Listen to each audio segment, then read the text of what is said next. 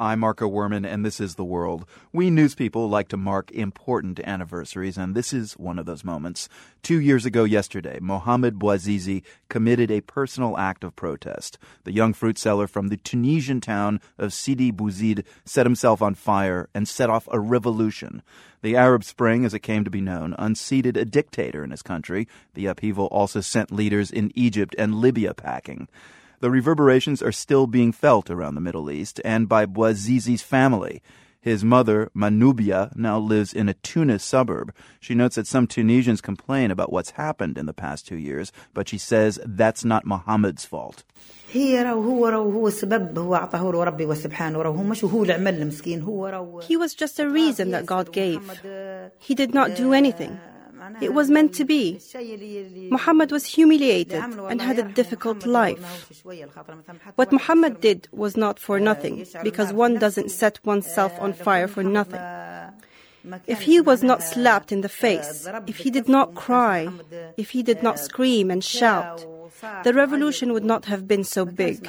But it's true, after the people shouted, took to the streets, put their lives at risk, got beaten up and wounded, nothing happened or changed. So it is understandable that people are worried and frustrated.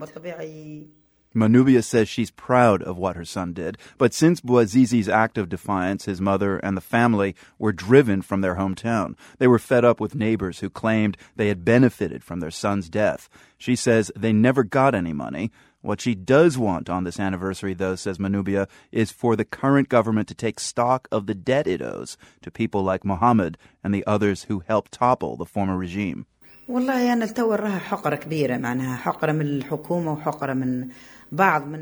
now, I see a kind of disregard and lack of attention from the government.